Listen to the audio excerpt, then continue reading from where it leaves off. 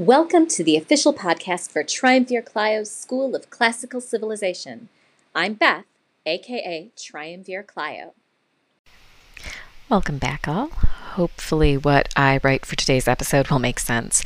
I'm working on this episode while my 5-year-old is running from one end of the house to the other in anticipation of watching my parents' new robot vacuum. Not a Roomba, but that style. Oh, and she's also watching Daniel Tiger, and if that isn't a foil for the Iliad, I'm not sure what is. Yes, today is a Wednesday, or it is if you're listening to the episode the day it drops, and that means it's an Iliad day. We are up to book 16, and after a great deal of rising action, we will finally see a shift in the events of the war. When we last left our heroes, the Trojans had reached the Greek ships and set them on fire. When Book 16 opens, the fires are still raging, but the story picks up with Patroclus. Patroclus has finally made it back to Achilles' camp. He weeps for the lost, for the wounded, because he has a heart. Achilles scoffs and asks why he's crying. Only little girls cry. Look at the little girl Patroclus. And Patroclus is a true friend who won't put up with this sort of toxic masculinity, so he tells Achilles exactly what he thinks of this attitude. Not that Patroclus doesn't buy into other aspects of toxic masculinity, but anyway, Patroclus tells Achilles that he, as in Achilles, could turn the Trojans back if he'd just go back to the battlefield. But Achilles refuses. I mean, remember how Agamemnon took the girl that Achilles had been given? That was so unfair. Patroclus rolls his eyes and suggests an alternative. If he puts on Achilles' armor, then maybe everyone will think that he's actually Achilles, and then maybe they'll get the same morale boost as if Achilles actually were on the battlefield. Okay, Achilles says, but you need to come straight home once you've driven the Trojans out of the camp. Aww. Maybe Achilles isn't such an ass after all. Oh, no, wait, he's not done. He has to explain his reasoning. If you do this, they will totally give me the girl back, and I'm going to get so much honor and glory. So, yeah, never mind. He's still an ass. There is a lengthy description of Patroclus suiting up in Achilles' armor. And what does that signal the start of? An Aristeia. And if you need a content warning, take a moment to think about how an Aristeia ends. But this really is a lengthy description, and in it we learn about Achilles' chariot, for example. Automedon is his driver, and he has 3 horses. One is Pedasos, and he's a pretty great horse. He has to be because he runs with Xanthos and Balios, and those 2 horses are immortal. Well, Patroclus suits up. Achilles goes to the Myrmidons, and gets them to suit up too. And the ruse works. Patroclus leads the Myrmidons, into the fray, and everyone thinks that he's Achilles. The Trojans start to flee, and the Greeks take full advantage. A number of Trojans are killed by a number of Greek heroes, and the Trojans are driven away from the Greek ships. And we've reached the point at which Achilles had told Patroclus to come home. But he doesn't. He's in the heat of the battle, and it's going so well.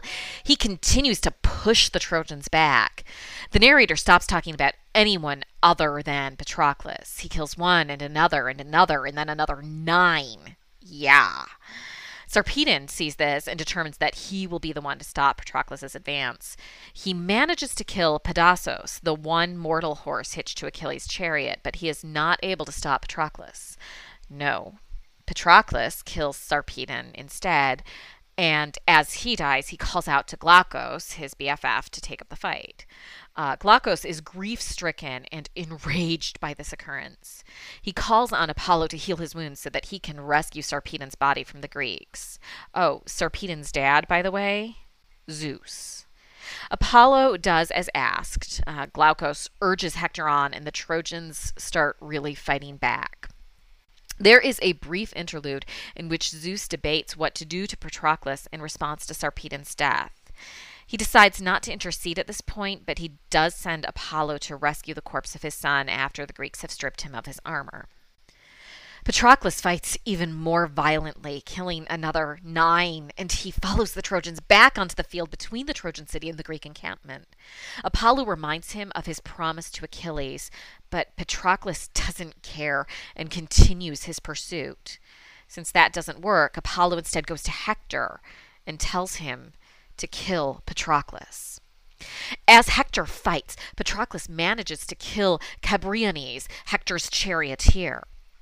The two men begin to fight over the body of Cabriones, and in the ensuing melee, Patroclus kills another 27 Trojans. And then Apollo pushes Patroclus from behind, and then he knocks his helmet off. Apollo really doesn't play fair. And before Patroclus can recover from this sneak attack from a god, Euphorbus stabs him, and Hector finishes the job. Still furious, Hector pronounces that the body of Patroclus will be left for the vultures. Patroclus is not dead yet and gets in a great parting shot.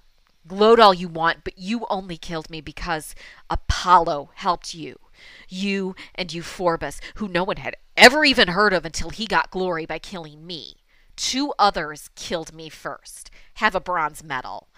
Okay, he didn't exactly say the last part, but he does tell Hector that Achilles will avenge his death. And then he really does die. Hector is struck by this. He continues speaking to the corpse, saying that there's no way to know this. It's just as likely that he will kill Achilles, just as he killed Patroclus. He pulls his spear back out of Patroclus and continues fighting as the book ends.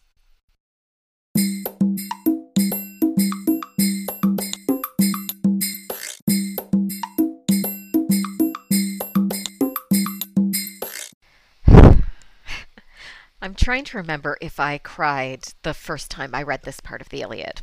I might have. I definitely cried in this retelling, although I was just listening to an episode of Terrible Thanks for Asking, so that might have something to do with it. Patroclus is my favorite character in this epic. Sure, it may be a literary necessity for him to die, but he still doesn't deserve it. I mean, even when he's not being a total ass, Achilles is still an ass. He's in it for the honor and glory, and Patroclus is in it for the people. We see this conflict throughout. Which is more important? The men who fight by your side, or winning honor and glory for yourself? And in Patroclus and Achilles, we see these 2 choices in action. A major plot point in this book is something we'll continue to see, and that's the role of dead bodies. It is in fighting over Sarpedon's body that Patroclus is killed, and Hector has decreed that Patroclus's body be left for the vultures to devour. And while there may be cultures that practice sky burial, the ancient Greeks were not among them. What we see is that the way a person treats the dead says something about their values. And what does that tell us about ourselves? What value do we give dead bodies? What are the reasons we might choose to devalue a dead body? I've said this in other episodes. The Iliad is not about race, at least not as we know it today. But what it teaches us about humanity still applies to the world today. And the world today is about race. What did you think about Hector before this book? We've seen him as a wonderful, caring, loving husband and father, right? But what do you think about him now? And why might your opinion have changed? And now how can you apply this lesson to your own life? So come share your thoughts about Achilles, Patroclus, and everything that happens in book 16 over at the blog. The link, as always, is in the show notes. On Friday, we'll look at episode 4 of The Power of Myth. So I'll talk to you then. You can join the discussion of this and everything covered in this podcast by following the link in my show notes. And if you're enjoying what you've heard so far, please consider supporting the show with a monthly donation of your choosing, just like public radio. And please also consider giving a 5-star review on your podcatcher of choice so that more people can discover the fun that is Triumvir Clio's School of Classical Civilization.